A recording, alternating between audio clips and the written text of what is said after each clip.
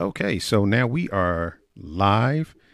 Ladies and gentlemen, welcome to a conversation with. I am your host, Floyd Marshall Jr., and I am here with the amazing Mcgee. And I'm just going to tell you a little bit about this phenomenal woman who, again, I met via Clubhouse. I'm telling you, Clubhouses, wow, you meet the way things are working. That is where you're meeting everyone that is someone on Clubhouse. So I'm just going to tell you a little bit about Nye.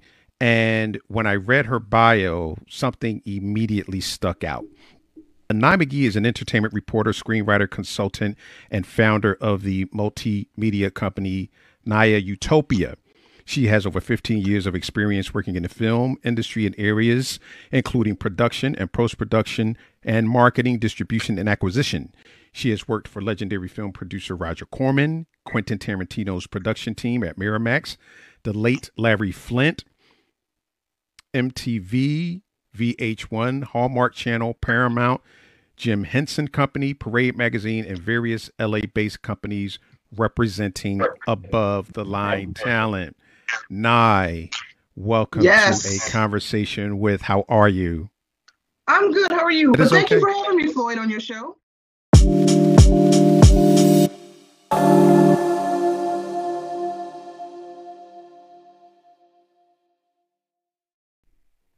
Welcome to a conversation with, where we sit down with some amazing people in the film, media, and entrepreneurial space. We're going to talk about what makes them successful, and hopefully we'll give you something to help you maximize your business, but more importantly, to maximize your life. So sit back and enjoy a conversation with, and I'm your host, Floyd Marshall Jr. Yes. I like to bring interesting people on that are, doing things and that I learn from. So again, when we're in the Clubhouse rooms, oftentimes even when I'm on stage, I'm listening as well as, giving out information. And, you always have so much phenomenal information. But I have to ask, is it that Larry Flint? It is that Larry Flint. I worked for Larry Flint. Okay, so here's the deal. When I initially moved to Los Angeles, and when anybody moves to LA for the first time, you need a job, right? So I got a job. Larry Flint owns the Hustler store in LA. If you live in LA, you're familiar with Sunset Boulevard. There's the Hustler store. Although I don't know if it's still there. I feel like maybe they tore it down some years ago or sold it and remodeled it to like a club. I'm not sure. But yeah, I worked at the Hustler store. And the Hustler store, if you're not familiar, it was literally a coffee shop and a porno magazine shop attached in one. Wow. So the front of the store, there's coffee. You can get your coffee, your muffins. And then in the back of the store is kind of like adult services, porn magazines, porn movies, sex toys. So Larry Flint came in there maybe once a week. His team would kind of wheel him in there, not trying to be funny, the man's in a wheelchair, but his team would kind of wheel him in there to get his smoothies. The man loves bananas. And so I worked in the coffee shop, mostly in the coffee shop. I didn't have any dealings with the porn store unless they were shorthanded. But often, very often, I would have to make Larry Flint's banana smoothies. And he'd come up, get his smoothie and, extra bananas. So he was a really cool guy. I mean, before I actually met him, his handlers, I don't know if Larry Flint himself was responsible for this, but my intro to kind of like the adult entertainment industry in LA, some of his handlers came up to me once and asked me, now you have to keep in mind, I was in my early 20s, about 50, 60 pounds lighter. So his team comes up to me and they're like, have you ever thought about posing in the magazine? Do you want to do any adult work on the side? And, I'm clearly not that type of girl, so I turned it down. But that was like my pre-introduction to the world of Larry Flint before I actually started making his banana smoothie. So, yes, that Larry Flint. Okay, wow. Yeah, so because when I saw that, I said, I don't know of too many Larry Flints. So I have to ask, is it, I did it. I said, should I do a Google search? But I was like, well, no, there's only one Larry Flint that I know of. So okay, Only one Larry Flint. Larry Flint had a lot of young boys grow up. Yeah. So yes, he did. Yes, he was nice enough. He wasn't some ball buster kind of guy. Right. He was a cool. Listen, the man came in. He was focused. He came in with a mission. He came in to get his banana smoothies, and that was about it. And he left. He didn't give too much chatter to people. Small talk right. to the underlings like myself. But okay. so I say that I work for him because he was my boss. He owned the store, yes. and I interacted with him, several times a month, serving him smoothies. So yeah. Wow. So okay, so now that I've gotten that out the way, because that was burning a hole in my pocket. So how did you get started in the business? Well, I always wanted to work in the entertainment business. I mean, even as a kid, that was my number one dream. I wanted to do nothing else. It was either work in the entertainment business or become a scientist. Because outside of that, I want to explore space. I wanted to be an astronaut, right? So it's kind of interesting now that I'm in the business and I'm a writer. I find that a lot of the material that I write about centers on science fiction, alien invasions, exploring space. But how I got into it, I was focused at a very young age. I knew that I wanted to go to film school, which I did. Went to film school in Columbia College in Chicago. After graduating film school, I immediately moved to LA, right? And I remember a teacher that I had in college saying, when you're thinking about, if you're not connected, if you're not born with money, if you're not born with connections, if you don't have like the nepotism thing going on, we all know it's very hard to break into this business, right? So I remember a teacher in film school saying, when you graduate and you don't know what to do once you get out there, okay, lie on your resume, say you need an internship, lie and get your way through the door if you don't have that connect. So that's what I did. After I graduated, I didn't need an internship per se, because I was graduated already, right? I didn't really know what an internship would do for me as a graduate of the film school. But I sent out resumes anyway, looking for an internship just to get in. And at the time, I was focused on editing because a lot of my undergraduate studies was in film and TV editing. So I sent out a couple resumes to a lot of post-production houses. And one of the resumes that I sent out was to Miramax. Now, at the time, this was in 99. Miramax was the big studio indie darling. This was before Bob and Harvey Weinstein were like embattled in scandal, particularly Harvey Weinstein. So I got a job. I saw, they called me in for an internship, and literally within a month, they hired me. So a month after this intern, I got hired on Quentin Tarantino's main production team is who I got hired to work with. And you can look, my boss at the time, her name was Kim Berman, but I also worked for Shannon McIntosh, who was Kim's boss. Shannon McIntosh, for anybody watching this now or at a later date, you can look up her credits on IMDb. She has long been one of Quentin Tarantino's main executive producers. So when I got a job smack dab working with her, they were in the middle of, what was Tarantino working on at the time? I wish I could remember.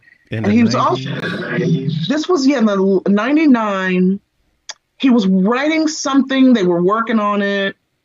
And I remember trying to talk to him. He didn't work in the office, but I worked, like I said, I worked on work with his team, worked with his, because we were in LA and Quentin had a separate office in LA. So I had direct relations with his assistants. And I remember trying to get him on the phone one day, and the assistant was like, he can't because he's under pressure to finish the script and it might come to me by the end of this. But yeah. So it wasn't Reservoir Dogs, was it? It wasn't Reservoir Dogs because that was out.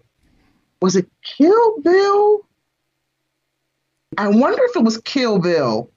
But I feel like Kill Bill may have also been out as well, or either in the can. I need to probably look up his credits while we're doing this interview to see what the film was that he was writing. And I distinctly remember this because when the assistant told me, I'm like, because I had a copy of the script in the office. We had all the scripts, right? So I had a copy of whatever the script was. And I remember asking, hey, can I send over a copy of the script to get him to sign it? And the assistant wouldn't do it. Now, I probably made the mistake because I was really green at the time, like really green in the business. And I made the mistake of going through the assistant, and I probably should have just gone through my boss. It would have been easier had I gone through my boss, Shannon, who was Quentin's producer, right? Right. But anyway, so basically that's how I got in. I lied on my resume, said I needed an internship, got an intern. It was 2 companies actually that hit me back. One was a major post-production editing house in Los Angeles, and the other one was Miramax, and I decided to go with Miramax, obviously, right? So like I said, after a month working as an intern, they hired me, and what I was doing was, at this time, and I'm kind of proud of this because at this time in the 90s, home video was still a thing. VHS tapes, yes. DVDs were still a thing.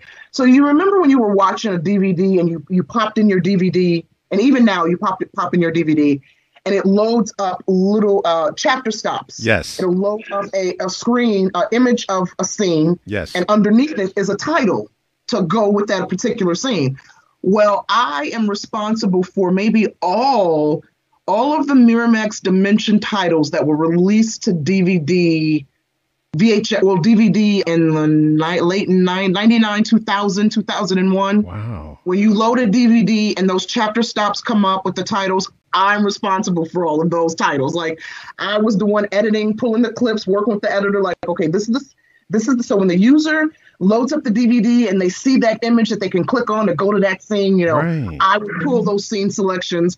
I gave them the title. So, you won't see my name in there, but right. Yeah, they know I did it. You know what I'm saying? So that was my job, working in post-production and I did that for about a year and a half. Okay. And so that gig at Miramax really opened the doors, right, for a lot of opportunities. Working at, Jim Henson's Muppet Company, Paramount, learning how to, I couldn't have foreseen it at the time, but one of the producers at the time took me under her wing, and she was teaching me how to interview with celebrities. Now, at the time, that wasn't anything I was interested in. Mm-hmm. I couldn't have known, like, years later that exactly is what I would have, would be doing. Right. But yeah. And oddly enough, people ask me this really quickly. People ask me when they find out that I worked at Miramax, did I have any weird, strange encounters with Harvey and Bob Weinstein, considering the scandal, right, with the sex scandal and the Me Too? And I want to say this, in case anybody watching is curious to know. Harvey and Bob worked in the New York office. I worked in the LA office. I rarely saw them when they came to the LA office, but when they did, everybody knew to stay the hell out of their way. Because the talk of the office was always how mean Harvey Weinstein is, how much of an a-hole he is. But in the year and a half that I worked there, I never heard anyone say anything about sexual assault, rape, raping or drugging, wow. Casting couch. Never heard any of that. And again, I worked directly for, there's Harvey and Bob and then the people right under Harvey and Bob. I work for those people. You know what I'm saying? So it's like Miramax opened the doors. I have to say, that's a long way of answering your question. How did I get in the business? I lied on my resume, said I needed an internship. It worked, got in at Miramax, and now 20 years later, here we are. So that's interesting.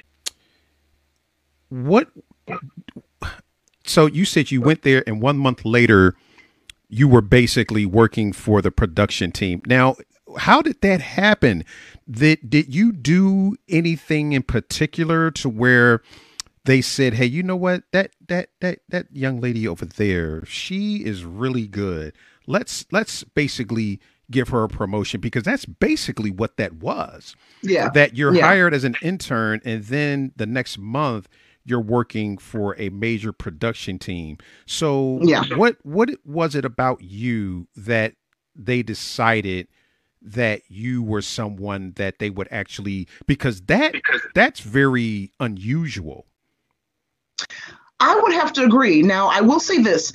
It was the post-production team specifically looking for an intern in the post-production department. So I was automatically just put with them because they were looking for the intern. Now, why I got hired literally, and I remember this, it was over winter, December, it was skeletal crew. And when they came back from with full staff at the top of the year, after the New Year's, January, they're like, you're on full time. I can only attribute it to this. I was that girl that was there. I was there every day that they needed me. Mm-hmm. I can't say I did anything extraordinary other than what they expected me to do. I was there on time. If I needed to stay late, I stayed late. I didn't gossip in the office. I'm always quiet. I'm social, and a team Right. player, but I'm quiet in the office. I stay focused, right? I'm not a chatty Cathy. I think they noticed that. I think they noticed my desire. I was always asking questions. Okay. How do you do this? How do you do that? I always made it a point because I just remember things that I learned in film school. Go around and ask your supervisors, even if they don't ask you, do you need help with this? Can I do this for you? Just so they know that I'm that girl that they can go to if they need X, Y, and Z. So that's really what I can only attribute it to that. I had I think also I always hear every job I go to, people just like my personality, right? So I think my personality also really gel. I mean, you have to also keep in mind, I was probably one of two Black people in that entire department, and the other individual was a Black woman. And out of the New York office at Miramax had way more employees than the LA office, but still, we had well over maybe 20 people in the LA office, and being one of two Blacks, right? So you're right. They could have given that internship to anybody. How I lucked up, I can't even tell you. I don't even know. I can only attribute it to my winning personality, perhaps, and just being a go-getter, really. And I can tell anybody who's watching this, who is like about to embark on that journey of that next step in Hollywood or the next step of cracking in the business, and how do I get in? Once you get in, that is key. Have a winning personality. Don't gossip. Number one, do not gossip. I can't stress enough, and this might go off on a tangent, but I want to No, because you know what they need to know about this. Yeah, I want especially Black viewers to know this, especially Black women.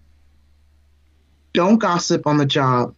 One thing I've learned in the 20 years that I've worked in entertainment, and this applies at any job, people are going to gossip, and they're going to gossip to you because you're a woman, right? Or even you're a man, it doesn't matter. If you want to listen to the gossip, that's one thing. If you participate, please know the only part of the gossip that's going to get back to the subject of the gossip is what you said. Okay. So I think that has saved my behind in this business, is that I've never been one to gossip about people. Like, if people want to gossip in the office, I'll listen. But I've never been one to go around telling other people's business in the office, because I've seen the ripple effect. HR is going to come back to the one that, maybe doesn't quite fit in, or maybe doesn't really belong here, or the one that's filling a quota, or the diversity hire. You know that we're the last hired, first fired. Don't be the person. Don't give them a reason to be the first fired, if I can say that, right? If you get in, network.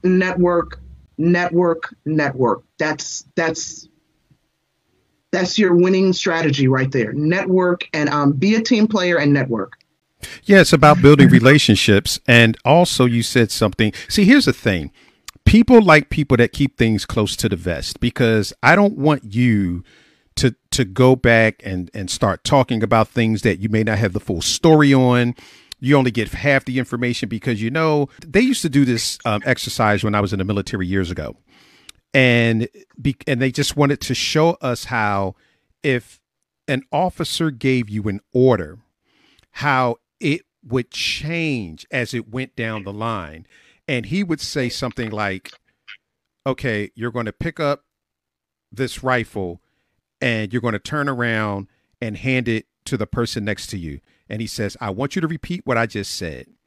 And by the time it got to the end of the line, what he said was something what they said at the end of the line was entirely different than what came out of that officer's mouth. So that's the same thing with gossiping. So, people are going to embellish, and if they don't like the person, they're going to add some things and they're going to put their own spin on it. So it's always good to just stay out of that. And something else that you said that really stuck out, when you were at Miramax, you asked, is there something that I can do for you?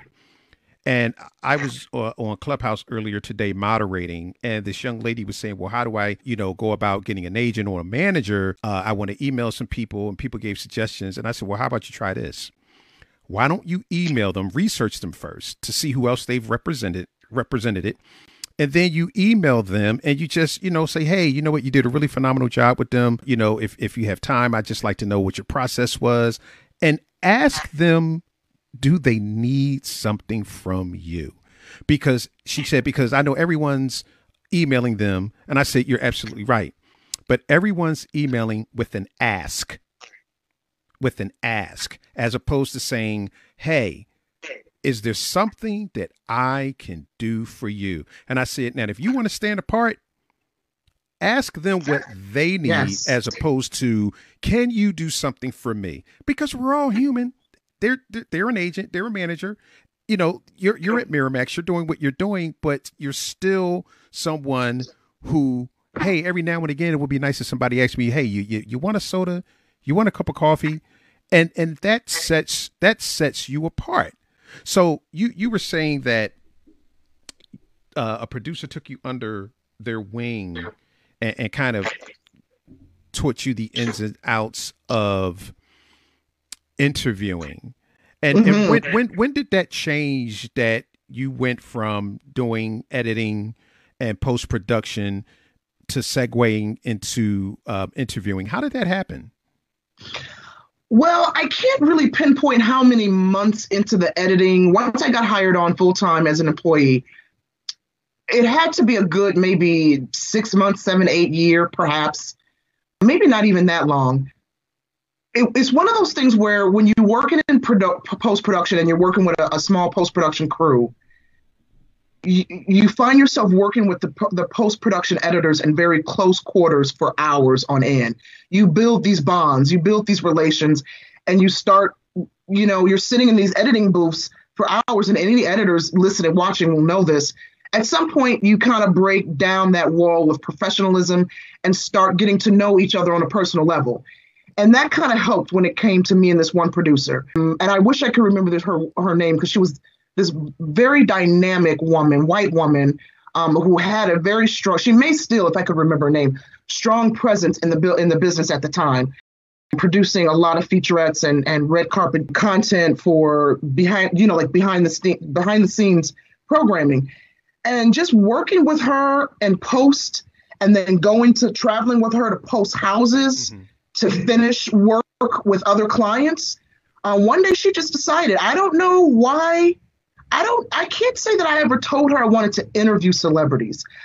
Looking back on it, I think she was probably training me to produce featurettes and produce back behind the scenes segments that appear, when you watch DVDs and they have like the segments, the never before seen this, or the director commentary segments. We would work on those type of features together, right? And so part of that was interviewing the talent for their movies, like Wes Craven, when we were working with, the Wes Craven titles for Dimension, and like the Scream titles, and I Know What You Did Last Summer. And I remember working with the beautiful Italian actress, oh God, what is her name? She was in The Matrix, and she was in this movie called Milena. Well, we worked with her on Milena. But I just remember her, now that I'm thinking about it, I never really thought about it until now. Now that I'm speaking it out, I feel like maybe she was training me to produce. And it's not even something we even talked about. She's just like, hey, you're coming with me, on my, normally she would have an assistant, but it was one of those things where she's like, you know what, I'm going to cover this red carpet event for this. I'm going to interview this person. I want you to stand here and do this. You're going to hold the microphone. You're going to ask this person this question. I'll be in the background doing this. And and I'll tell you something, that experience, I had wanted to, before I got into Miramax, I really thought I wanted to be a casting agent. And CAA is one of the big agents and agencies in LA, and they have a junior talent agent program where they train you for their agency program, and it's very difficult to get in. And if you get in, you get in. And once you're in, man, what a great opportunity. So I really, really, really wanted to get into this program, right? And I think I tried to get in, didn't get in. But what happened was, after the Miramax experience, particularly after working with this producer and learning how to produce behind, featurettes and behind the camera, behind the project kind of events and things like that, I added that to my resume, and that allowed me to get a job at a small boutique agency that represented below the line talent who are big time people like Ruth. Oh God, what's that sister's name? Ruth, big time costume designer. She just won an Oscar for her work on Black Panther. I wish I could remember that sister's name. But the agency I worked for repped people like that, big time cinematographers, big time editors, big time, costume designers. Whereas CAA represented talent above the line, the actors and the producers. I couldn't get in there. But like I said, after the Miramax experience, I was able to get in at a major below the line agency. And boy, that opened the doors. So anybody watching, now that I'm talking this all out, Floyd, it's all coming back to me. When I was in film school, all the advice that my teachers gave me about how to get in and what to get on your resume. If you can get at an agency, get at an agency. If you can get at a major studio, get in, right? If you can get in at a TV studio, get in at a TV studio. Get all that on your resume and it will open doors. And I am testimony that is so true. Because once I got that agency experience on my resume, I got in at MTV. I got in at Paramount. Jim Henson. I mean, I grew up watching the Muppets. Yes. Right?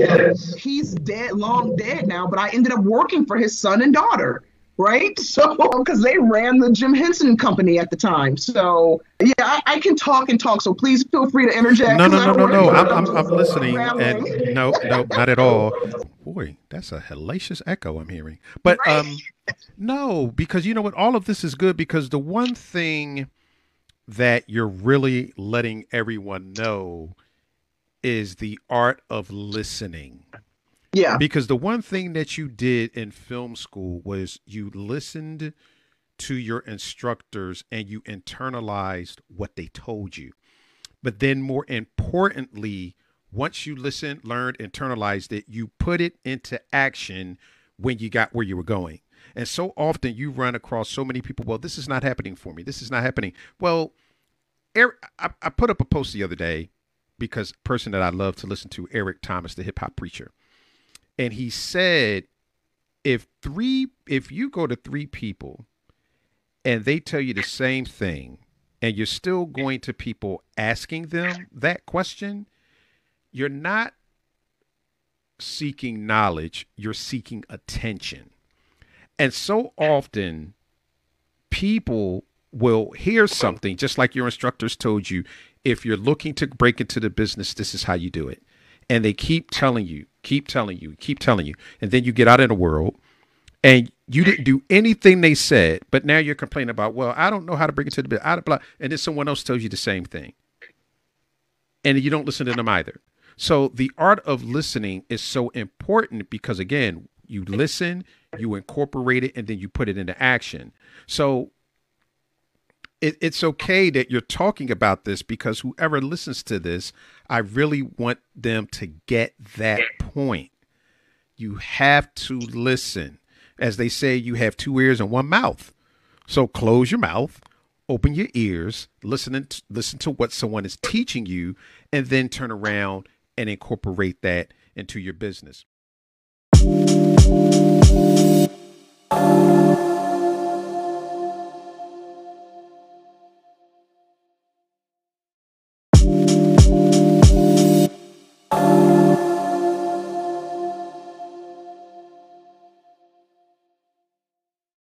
So you start interviewing people on so now when was your first interview? When did you have your first interview?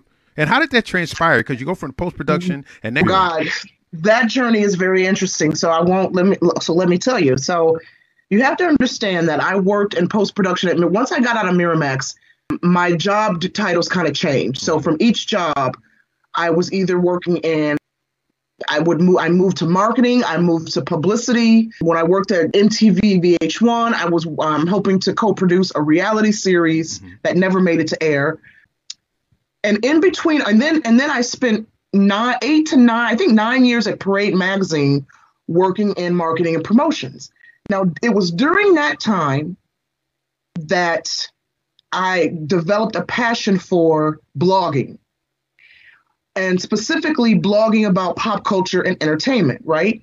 Because I was working for an entertainment magazine.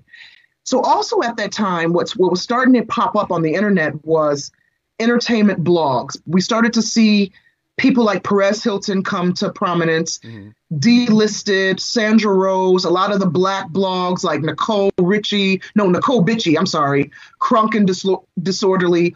All of these white-owned and Black independent bloggers were making a killing from advertising dollars, just talking crap about pop culture. Whatever the mainstream outlets like People Magazine, Entertainment Weekly, whatever they were reporting about, you saw these independent kind of voices create their own platforms on the internet and just talk smack and write about it and create a following. And I thought to myself, well, I can do that, right? So I started creating my own little blog and writing about celebrities. That parlayed into, I did that for a number of years, and that parlayed into a online radio station that I had for a while. Me and a friend, we were co-hosting this radio station called Dirty Licious Talk Radio, and it was very adult themed conversations, right? And we were always getting kicked off our platform because, we were too raunchy. So I was doing that. I did that for a number of years. I did the radio host on and off, ran my little pop culture blog while still working in the business. And then one day, about 7 years ago, this guy, his name is Lee Bailey. He is a radio veteran, a big time voice in the radio industry. He runs an outlet called EURweb.com. He was looking for a writer. And I think I sent him, he saw samples of my work. And he's like, yeah, you know what? Let's do it. I need a writer. It was like an emergency thing because I think his writer quit. And so he hired me. And the next day he put me in front of Steve Harvey. I was not ready for that. Wow. You have to understand before that even happened. Quickly, let me just say this. Before that happened, I had reached a break, because this is what happens in the entertainment industry. First of all, when I was in film school, a film teacher told us, don't expect to go out there and make it right away. The teacher said, it'll take you 10 years to get where you want in the business, and then another 10 years to even establish yourself, right? So I moved to LA with that in mind. I said it's going to take me 20 years to do whatever it is I want to do. I didn't go in rushing it at all, to be honest with you, right? So with that in mind, it got to a point where if you're working in the business long enough and you live in LA long enough, you are going to experience a mental break, a crack. And that happened to me. And the moment that happened, I had been working in an office for well over 10 years, 15 years. I was so exhausted. I was so tired. The last job I had, I was a co-producer at Hallmark Channel. And then I lost that gig. And I was sitting in my apartment, unemployed. Now, you have to remember, before I lost that gig, I remember going into the bathroom so stressed out at that office. And I was thinking to myself, Lord, I am a writer. Can you please bless me with a job where I don't have to deal with these crazy 9-to-5 MFers? Can I please have a job where I can write? I don't need to be rich, Lord. I just want to keep the roof over my head. About a week later, I lost that job. I'm sitting in my apartment thinking about how I'm going to pay the rent. And then boom, I get the job writing. Like literally, that prayer was answered. I get this job writing Within the month, it wasn't even too long after I lost the Hallmark job, I get the job writing for Lee Bailey's EURweb.com. And I said, look at God. And the next day he put me in front of Steve Harvey. Now you have to realize this is a quick testimony. And I share this because the power to keep going, like you said, a lot. And I know a lot of people who gave up in the industry because it didn't happen. Their dreams didn't happen fast enough. I know people who committed suicide because their dreams didn't happen fast enough, right? And that day before, I was going to go interview Steve Harvey. Like, yeah, it had been a few weeks since I lost that job because I was broke as hell. I was so broke, I couldn't even, this is my truth. I was so broke, I couldn't even go to the washing machine in my building to wash my clothes. I had no money to wash, like clean clothes for my interview. But I managed to find something like a dress that I hadn't worn in a while, like a church dress. I managed to find something and put it together, some rags to make it work. And I remember being in tears the whole way going to that interview, like, A, proud of myself, but B, like, man, the struggle is so real. But thank you, God, for this blessing, right? And I remember telling my mom after the Steve Harvey interview,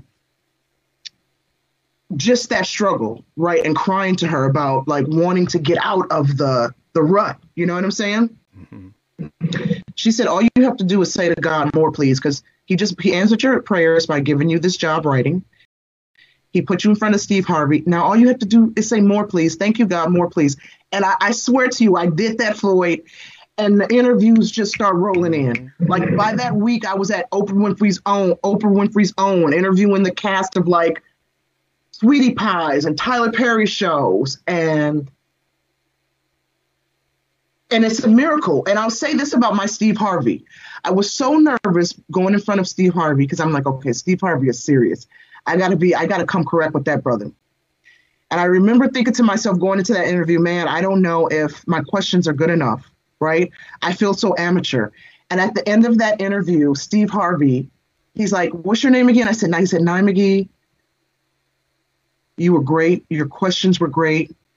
This is one of the best interviews I've had today. And I want to thank you for, and I still have the audio. I saved that audio. And I remember I told you I walked into the interview. I was going to the train. I could see her. It was like, oh my God, I'm so broke. I can't pay rent, but I'm going to talk to Steve Harvey.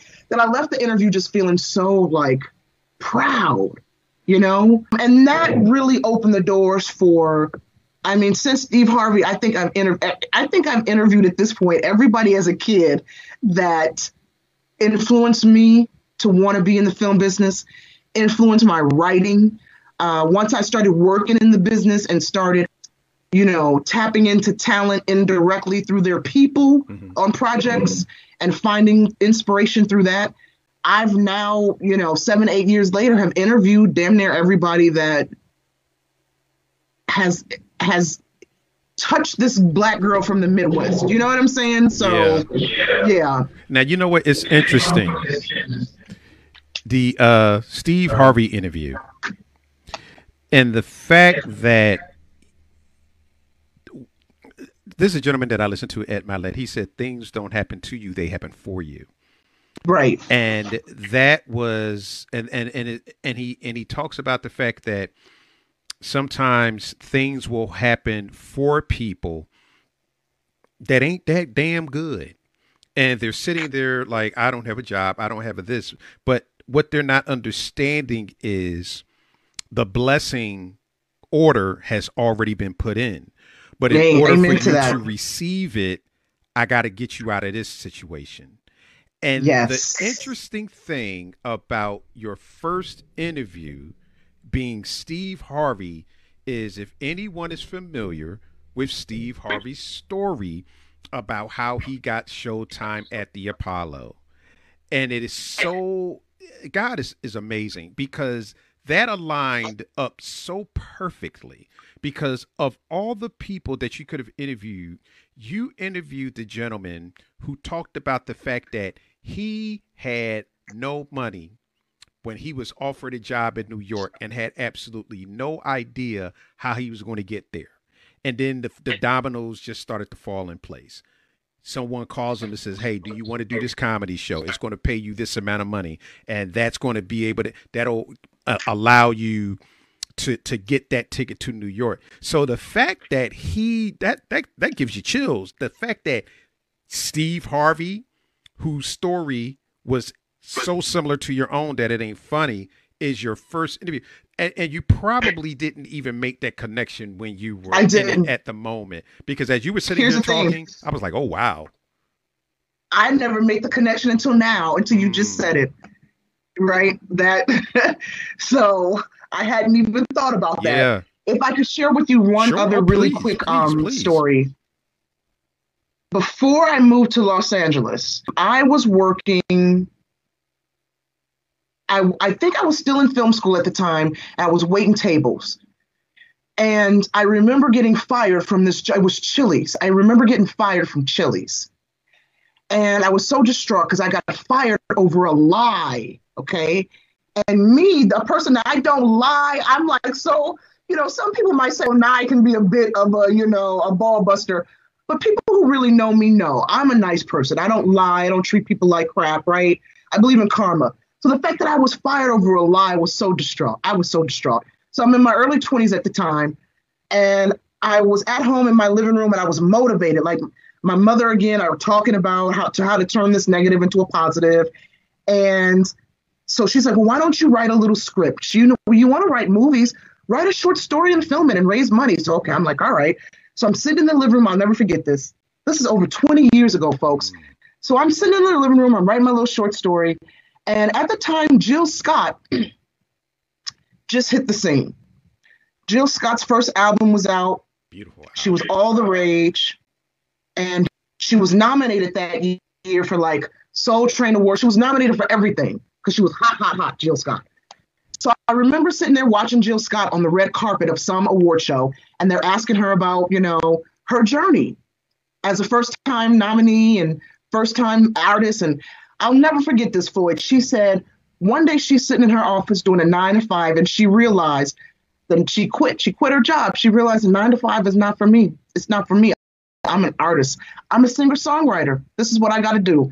And those words, like they hit me like scripture. And they stayed with me throughout film school, throughout college, throughout LA move.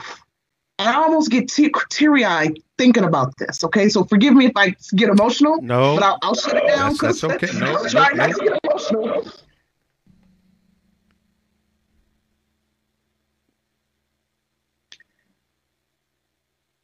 A couple years ago, I got to interview Jill Scott in person about this. She was playing and these are happy tears because I couldn't have foreseen this moment coming. She was playing a Lifetime movie about the water contamination in Flint, Michigan. She was playing a mom. And they invited me down to Lifetime to interview her. And of course, you can't imagine the whole time I'm thinking to myself, Jill Scott's words that 20 years ago about 9 to 5 is not for you. I'm an artist. That's been like my mantra my entire life. Even when I've gone into 9 to 5s, and I'm grateful for every 9 to 5 job that I've had in the film industry because I've learned a lot. But in the back of my mind, there was always Jill Scott's voice. You don't belong here. You're an artist. You don't belong here. You're an artist. And that day I got to meet Jill Scott at the end of our interview. I told her that. I recounted. I said, Jill Scott, you don't understand. Over 20 years ago, I had to be 20, 21 years old. I'm sitting in my living room watching your interview and watching you talk about why you quit your job and your words. And she remembered exactly that. And I said, those words have stayed with me and it has inspired me and have carried me through every obstacle and challenge I've had to overcome dealing with the crazies at 9 to 5. And to have the opportunity to sit here and tell you this is like mind blowing. I couldn't contain my tears. I started bawling in front of this woman. She had to take me by the hand. I said, Jill Scott, I'm so sorry.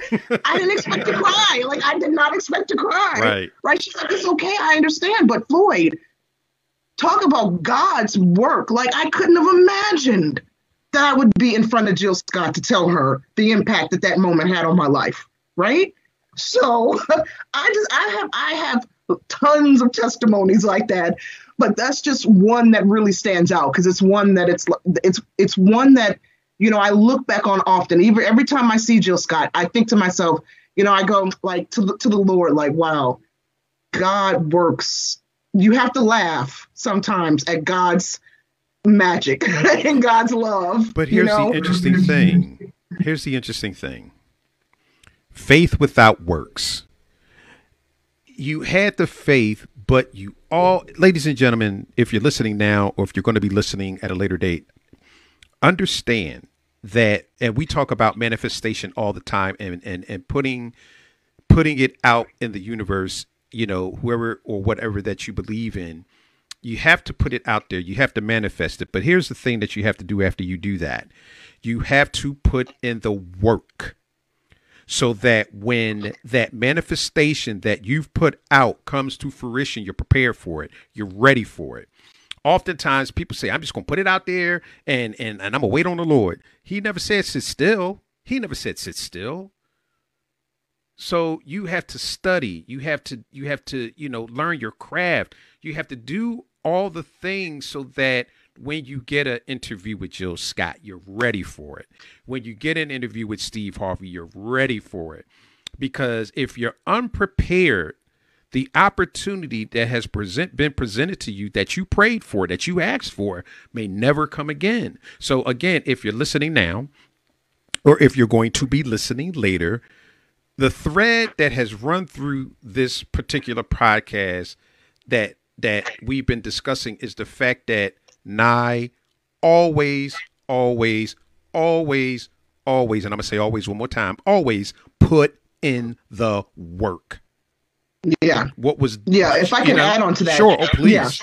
Yeah. I want to just give you an example of putting in the work, how I can't stress that enough. Just to give you an example, people, last month, I got the opportunity to interview Alicia Keys. Okay. Couple of days later, Joseph Gordon-Levitt's people, he's an actor, Joseph Gordon-Levitt, A-list actor, his people hit me up about interviewing him for a project. However, there's always a couple of steps to this. You might get hit up by a talent representatives to promote something, but they still need to get the studio's approval.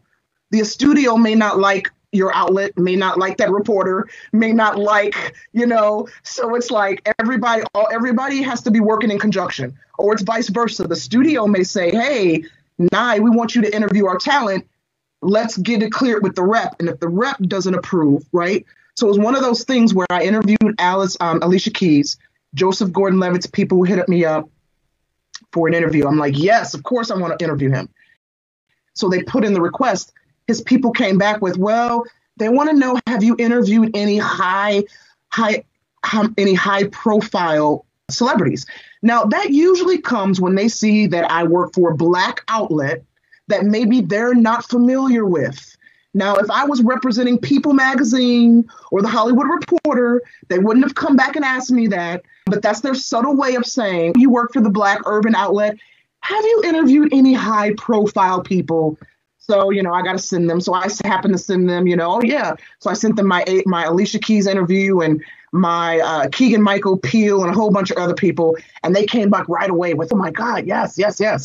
So example of putting in the work. I had put in the work, talking to all these previous A-listers, gave it to Joseph Gordon-Levitt's people. They liked it. They approved it. Happened again just recently, a couple weeks ago. Tom Hanks. I've loved Tom Hanks since I was a kid. Tom Hanks people hit me up. They're like, do you want to interview Tom Hanks for his new movie, Finch? I'm like, yeah. They're like, okay, do you have any high profile celebrities that you've interviewed? Any examples? I'm like, well, as a matter of fact, I do. Here's Joseph Gordon-Levitt. Here's Alicia Keys. And they came back with perfect. Here's Tom Hanks on a platter for you. So putting in the work, people. There you go. Perfect example. So you're going to be interviewing one of my favorite actors of all time, going way. I love. Wow, he is such a good, phenomenal actor. And you know what? From everything that I've seen and read about him, he's an even better person. Yeah. And that's what makes it so nice. And the fact that he's been married to the same, phenomenal female actress for such a long time, because I'm a family guy. I just love that. And it's so interesting. It is what it is, but it's so interesting how we as black folk have to always prove ourselves and give that extra credential. Because my thing is this: if you didn't think I was capable, you would not have reached out to me. Thank you. Exactly. Why are you reaching out? It's one of those things where you got my name from someplace. Someone passed me on to you and said, hey, this is who you should reach out to at this outlet. So you already know that I come, prepared and professional with the credit. So exactly. I come with receipts. But okay, yes. To settle your nerves, because I understand that, you want to protect your A-list client and you don't want them, whatever. But again, and especially when you're operating at this level. Yeah. No one, okay, ladies and gentlemen, here's something. No one is going to pass anyone's name along at that level if it's going to blow up in their face. Because it's like, I always give the Donnie Brasco example when Al Pacino spoke for Johnny Depp. And Al Pacino, if you've ever seen that movie before, if you're not, please go watch it. But Al Pacino speaks for Johnny Depp, and everybody's like, yo, so you speaking for him? And Al Pacino like, he good people, I'm speaking for him. We all see how that went. It's the same way with this. If they speak for you and it goes wrong, that could really derail their career. So when people say, well, Floyd, can you? No, I cannot. I'm not doing that, because that's my name on the line, and it's taken me years to get to that. But I want to talk about that really quick, because we're almost done. You said something very interesting about the 20 years that it's going to actually take you to make it. And yesterday I was thinking about something, and I started counting the amount of years that I've been doing this, and it's about 17. And it's interesting because now things are really beginning to happen. I'm interviewing people such as yourself. I'm interviewing, the head of Bronze Studios and things, Brenda Gilbert, and just, producers, and it's just amazing. But then, as I was doing, an internal inventory, I thought back on everything that I had to do to get to this point. And I just really want people to understand that this is not a fast business. It's not a fast business. And it's going to take you really operating in the trenches, as you've just so eloquently stated for the past hour. In order for things to bear fruit, you got to plant seed. And sometimes you're going to plant seed for a long damn time in order for that one phenomenal harvest. So, but I'm not going to keep you too much longer. But I just wanted to add on to that really quickly. He's right. Please. He's absolutely right. I got time, girl. You got time. I got time. No, I got time. If here's the thing, it's like I said at the top of our conversation, if you don't already come to this business well connected, if you don't come to this business with money, right? If you're not born into it, if you're not born with money, born with a family member that owns a studio, you are going to be sowing seeds for a long time. But you have to be sure you're sowing the right seeds, right? Yes. You have to remember what I said was very true. I came out the womb with a full understanding of my destiny. Ever since I was a kid, all I did was write and tell stories. My grandmother owned a hair salon. After school, when she would be doing her clients' hair, I would be sitting at their feet while they're in the styling chair, reading them the stories that I've written for the day in school. So I always knew that writing and storytelling and working in the business was what I was meant to do and going to do. Once I got there, I had a plan. Okay. Say that again. I think exactly. I had a plan and I followed the plan, as wild as that may seem. And I didn't let anything distract me from the plan, because here's the thing. When you live in LA and you are struggling paycheck to paycheck, like most artists are in LA, that's distraction enough. Keeping a roof over your head is distraction enough. I never had time to do anything other than work and create, right? And stay focused. And then my problem was over the years, I always got bored. I always would get to a place, and once I felt like I attained the knowledge that I was meant to attain in any one spot, I was ready to go, right? And I'm just going to say this as, I'm not trying to sound weird or trip anybody out. I've discovered over the years that I have this gift to manifest. I didn't know this fully when I was a kid, but now that I'm fully coming into adult womanhood, I'm learning. And I'm gonna be honest, I only realized this when I was at my lowest point, right? Going back to those Steve Harvey days, that time period when I was unemployed, broke as hell, had no money, could barely put a roof over my head. I remember going to interview Spike Lee with holes in my shoes. I couldn't afford to buy new pairs of shoes. I remember walking to the to the train station thinking, I got holes in my shoes. Spike Lee doesn't have to worry about holes in his shoes. But you know what? I kept going because I knew it was temporary. I knew this was a temporary pit stop, right? And it was during the lowest time that I realized I had this gift to manifest. And ever since then, and ever since learning how to hone in on that, I started saying to the universe, and how you speak things into the universe, okay, I'm ready for this experience now. And it would happen.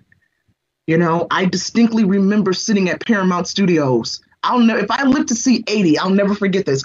I distinctly remember sitting at Paramount Studios in the finance department, bored out of my mind. Okay, I was so over this job, and I was ready to move into TV because I had been working from movie studio. I was ready. I was sitting at the desk, and I said, Lord, I'm ready to work for TV. I was reading the back of the trades, Hollywood Reporter, Jim Henson's studio, a whole bunch of TV studios were looking for this, that, and the other. I said, bump this, I'm going to apply. Jim Henson called me in like the next day, right? And I feel bad that I left Paramount high and dry. But I just remember sitting there like, okay, Lord, it's time for the studio. And I realized now, was it even me saying that, or was it the Lord saying, okay, it's time for the TV studio? Because boom, he led me where I needed to be, right?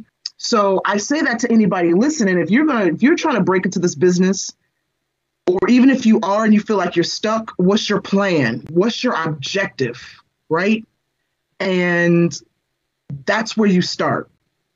Unfortunately, a lot of people, because they don't have a plan and they don't have an objective, what they do is they get into the business, and you know what they do? They realize that the easy way to get in is by all the dark ways you get into the business, sleeping your way to the top, which is very easy to do, letting people turn you into a drug abuser so then you can be used by the people who will, push you up to the top and you're still being used and abused. And I've seen that happen. A lot of people will fall into, because it's easier to sleep with someone to get your foot in the door, right? But it leaves you so empty and so dead on the inside because it's such a temporary rush, right? I never went that route. And one thing, I'll tell you this to this day, I have a boss that says to me, he thinks it's so interesting. He's worked in this is a man in his 60s. He's worked in the entertainment business way longer than me. He said, I'm one of the few people that he knows where when an event is over, I leave. He said, you don't stick around and hobnob with celebrities. You're not a groupie. He said, I don't see anything like that. You just do your work and you go. I said, that's because in this business, all you have is your name in this business. Yes. And I don't want the name of being that girl that's just, I'm hanging up celebrities' asses, pardon my language. I never want to look like a groupie. Mm-hmm. And that has worked to my advantage because before COVID, when I would go to events in LA, and if I would see celebrities, especially Black celebrities that I interviewed in the past, they recognize me, and it's a respect that I receive from them when we acknowledge each other in passing. It's not like the groupie girl. Let me, you know what I'm saying? Let me. Yeah, exactly. It's always a, hey, you, what's going on? How have you been? And I've made a point to create that image, I remember years ago, someone invited me to an after party at Robert De Niro's home. I didn't want to go. My coworker was like, "You're not going to go?" But it's Robert De Niro. He's invited us. It was the company I work for. He's invited us to his home. Very intimate. And here's the thing. Here's why I don't want to go to these parties. And here's why I never went to an after party at someone's mansion where it's like small groups. A, I don't know you. B, I've seen too many horror movies. Too many movies of people being trapped in somebody's house, can't get out, eaten alive. No, thank you. And you write science fiction too? Girl, look. Exactly. That's a movie. They got you in the basement experimenting on you. No. Exactly. I am straight. These homes in the hills where you need a code to get into the gate. Then it's 3 miles to get up to the house. Mm-hmm. No, thanks. I'm staying right here. So, yeah.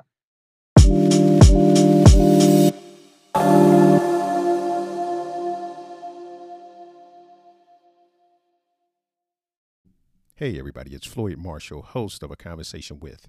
Have you ever listened to a podcast and said to yourself, I'd like to ask him a question? Well, you can. Just message me with a question or a comment, and I'll make sure to respond to it in the very next episode. To your success. Visit anchor.com to send Floyd a question.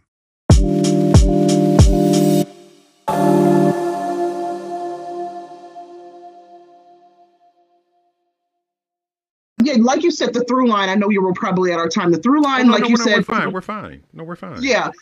Like you said, the through line is be prepared, and don't sell yourself, right? Now, if I want to tell you something really quickly, Floyd, really quickly. The industry, Black folks now in the industry have a far greater advantage now than I did when I entered in the late 90s, early 2000s. Mm-hmm. Here's why. Because Hollywood now is so money hungry on the diversity trend.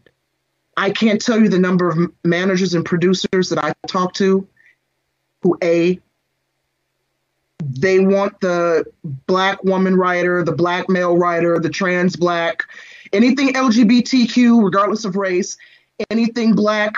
Of course, they still want the Black trauma stories. Let's not get that, They always want those. They always want the Black trauma, but now they want more of it. They want to see more Jordan Peele's. They want more Ava DuVernays. They want more Issa Rae's, right? How long will this last? I don't know. I've shared this on Clubhouse before.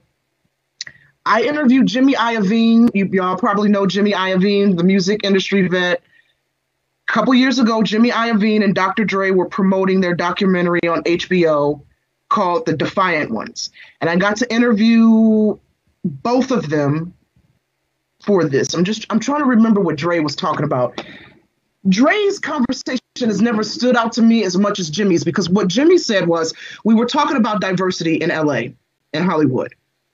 And Jimmy said, in his opinion, in 10 years, now again, he said this about 4 or 5 years ago. He said, in his opinion, in 10 years, Hollywood will be diverse to the point where not over 50% of the writers, executives, producers will be Black Americans. Wow. I've shared that with Black content creators, and they don't agree with him at all. As a matter of fact, I've yet to meet one Black content creator who agrees with that, his stance on that, right? But what we're seeing is a push towards that.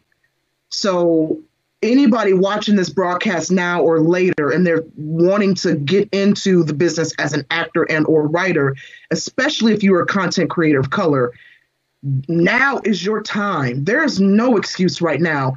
If you come to the table prepared, meaning a resume, a reel, and what's something we said at the beginning, a lot of people now, if you don't have a network, people, build your network. Be the center of your network. If you don't have producers on your team that you can tap into, actors, directors, photographers, editors, there's no excuse in this digital age where between Clubhouse, Facebook, Twitter, all these social media apps where these filmmaking communities are gathering to share ideas, to share their content, to share the apps and the resources that they're using to create content on a low budget. There's no excuse for Black content creators now who want to break in. This particular industry at least the independent realm of filmmaking or breaking in, I feel like, you know, you are the shark in the in the ocean, right? Because it's the Red Sea, Blue Sea, and you're in the Blue Sea right now. Right? My advice is come to the table with something.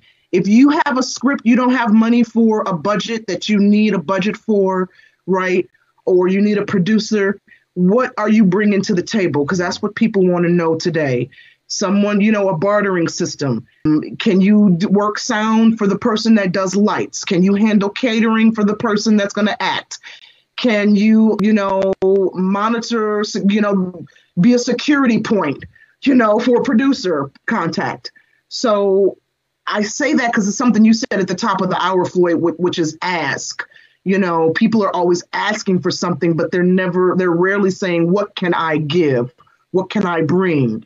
These days, you're going to have doors open for you, many doors open for you, if you're coming to the table with offers, with brings, with help, with people and not only that, but remember this, and I'll land on this. Don't bring more to the table than you can live up to. Because like I said, your name is the only thing you have in this business. You don't want to promise someone or some production that you can do something and then you don't deliver, because that spreads. Yes. People will be like, don't hire that person. Don't use that person because she promised me this or he promised me this and they didn't deliver. Don't stretch yourself too thin, too far, as they say, and always deliver. Because if you deliver, you build your network, right? And your network, as they say, is your net worth. And you can get far in this business. That's what's worked for me. See, y'all just got a master class. You just got a master class. I mean, for real. And it's for the low price of $3.99. Because everything that she said is so spot on. And okay, first of all, under promise, over deliver. That is one of my pet peeves. When people say, I'm a this, I'm a this, I'm a this, I'm a this, I'm a this, and then you don't get anything. And I am the type of person, I have a memory like an elephant. I'm sorry. And I'm going to remember that. And if someone says, well, would you recommend this person? Then I'm not going to get out there and I'm not going to badmouth anybody. But the nonverbal answer will be answer enough. Mm-hmm. Is what I'm saying. If they're like, well, sit out. Absolutely. You know what? Hey, it's your production. You do what you want. But okay, right. But it's just so amazing. And you said something really interesting. And I'm gonna really let you go. I have had people that have told me regarding Clubhouse that the app does not work for them. And I look at them and I say, well, no. You're not working the app, because the people that I've met on this app, and I came on last December, and the people that I've met in 11 months, not in my wildest dreams did I think that I would be friends, real friends, with a lot of them. And we're building a phenomenal friendship, which is great. Yes. And heads of studios, showrunners, people that are really in the know. And here's the beautiful thing about that. I am learning the way the business really, really works. Yes. And it is so different than what people who are not in the know think. Yes. So that when I talk to a lot of our people and I'm saying to them, well, this is the way things are. And this is the way things work. Well, I don't know about that. I say, trust me when I tell you that I'm getting it from the source, that this is the way things work. And what you were just talking about this being the most opportune time for creators of color, that is so true. Because I was talking to a showrunner, I'm not going to give his name, but he works for BET showrunner. And he was saying when he hears people talk about, well, there's no opportunities for black people, he turns around, he walks away. He said, because at no time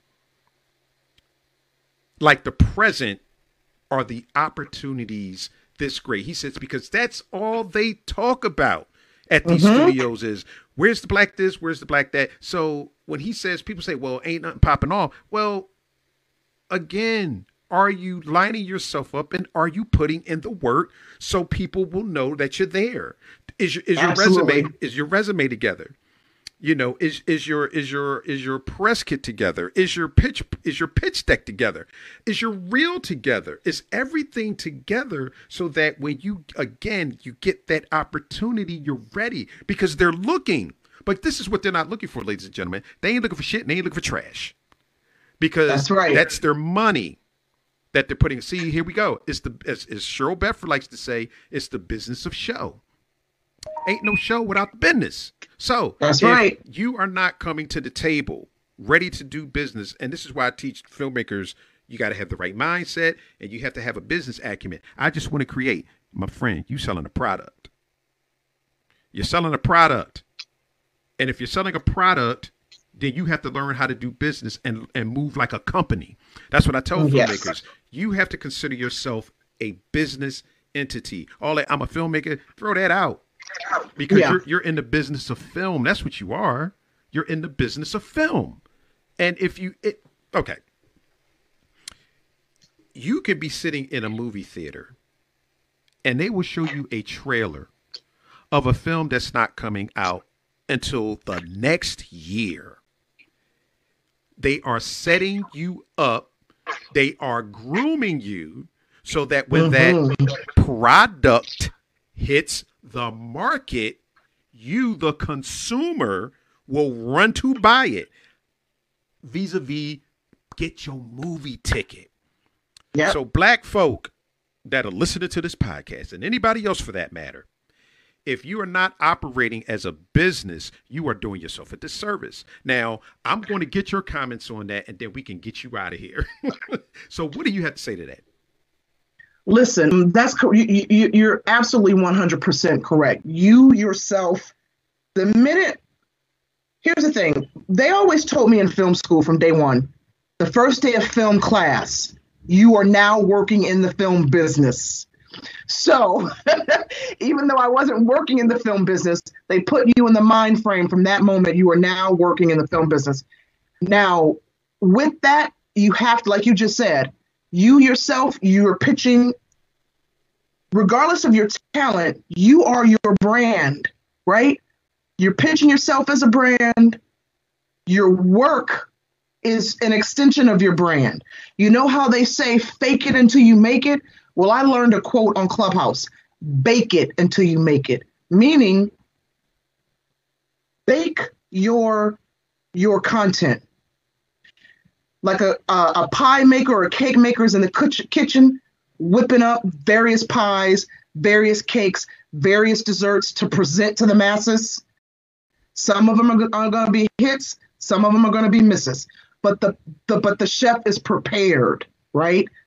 A lot of times we're taught in the film business, fake it until you make it, meaning lie and say you did this or you got that, you could do this, you could do that. And then when it's time for you to present, you can't do it because you've lied your way into the boardroom, and all the people, the executives, they're expecting you to deliver. Well, you say you could do this, you said you could do that, and you've misrepresented your brand. You've misrepresented your company. Instead of faking it until you make it, bake it until you make it. Build your brand, build your company, meaning yourself, right, up with works that represent who you are, whether it's photography, whether it's podcasts, whether it's scripts, whether it's an acting reel, directing reel, producer's reel, right? That's part of your business. You're in the business of selling your goods, yourself, your services, your craft. You can talk a good game about everything you do, but people are going to see examples. I could tell people all day that I've interviewed this, that, and the other, but can I see it? Can I see it? So yeah, let me direct you to these links. Let me direct you. And like you just said, that is how you have to get into the mind frame of approaching the business of show. The business of show business, I should say. Denzel Washington said the same thing.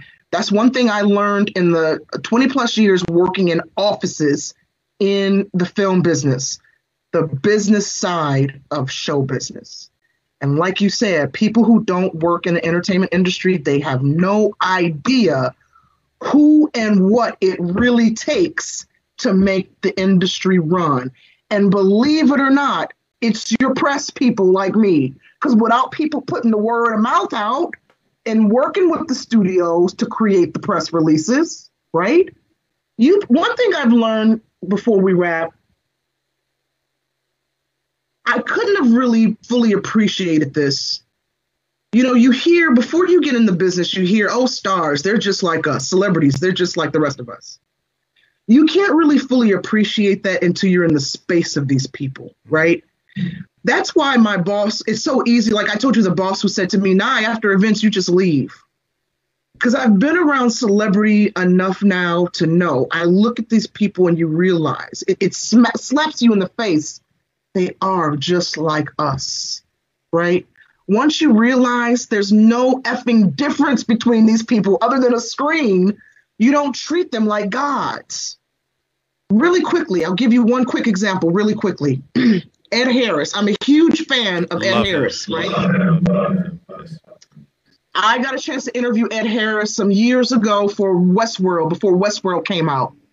When the interview was done, I wanted so bad to go up to Ed Harris and ask for a photo and autograph, but I said I'm gonna keep it professional. So I walk away, I go into the bathroom at the event. When I'm coming out of the bathroom, Ed Harris is walking past me and he's going into the bathroom. And in that moment, it just speaks to what I'm saying.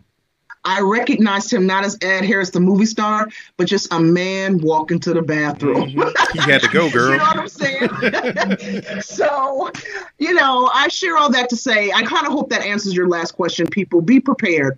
You yourself, you are your entity. You are your brand. You are your business. And what you put out there is what potential clients and or coworkers are going to see. You know, what you put out on social media, how you promote yourself. Whatever you do, people, I will land on this. If you are serious about getting in content creation, keep your social media pages related to your work and business separate from your personal life, because your politics can interfere with any potential job. So that's, if you don't take anything away from this podcast today, keep your social media, which is very important. I hate that we didn't get a chance to touch on that. Social media is very important in this day and age in entertainment, but keep your social media related to your work separate from your personal life. And I will land on that, Floyd. Well, ladies and gentlemen, well, first of all, where can people find you? Okay, yes.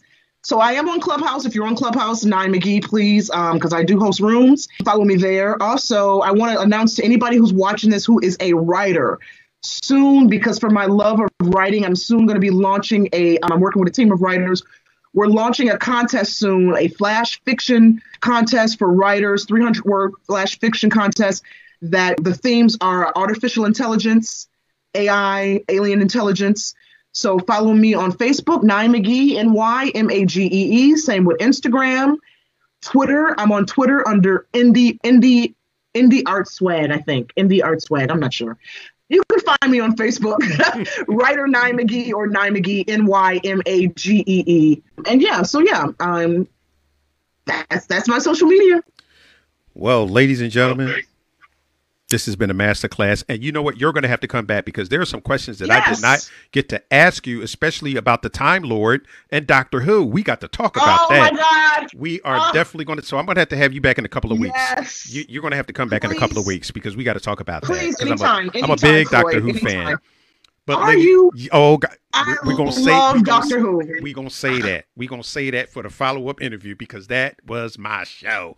But ladies and gentlemen, if you've enjoyed this interview, please share it with your friends, because Nye has shared so many amazing tips on the way the industry really works that people need to hear.